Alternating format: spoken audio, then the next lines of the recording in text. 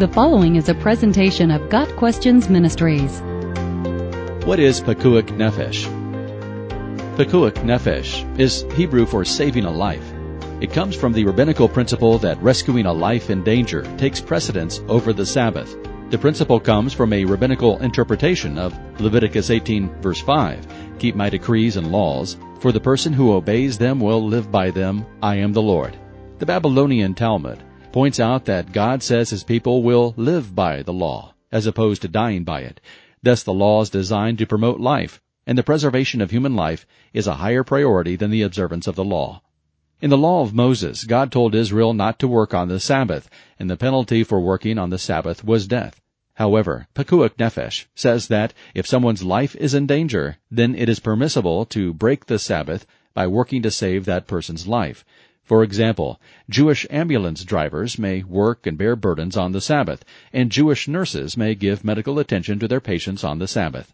Pikuach nefesh implies more than permission to violate the law, however. It demands its violation when there is a life at stake. In matters of life and death, it is incumbent upon us to act, even when that action violates the letter of the law.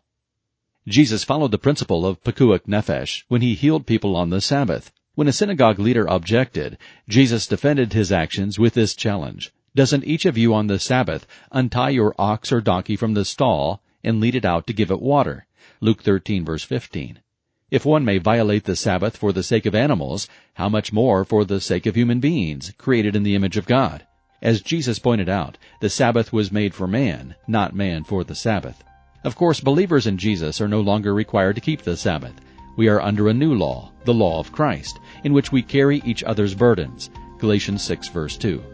Since Christians are not bound by the Mosaic Law, the rule of pikuach nefesh is not really applicable to them.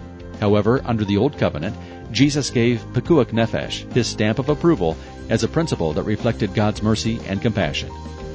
Got Questions Ministries seeks to glorify the Lord Jesus Christ by providing biblical answers to today's questions. Online at gotquestions.org.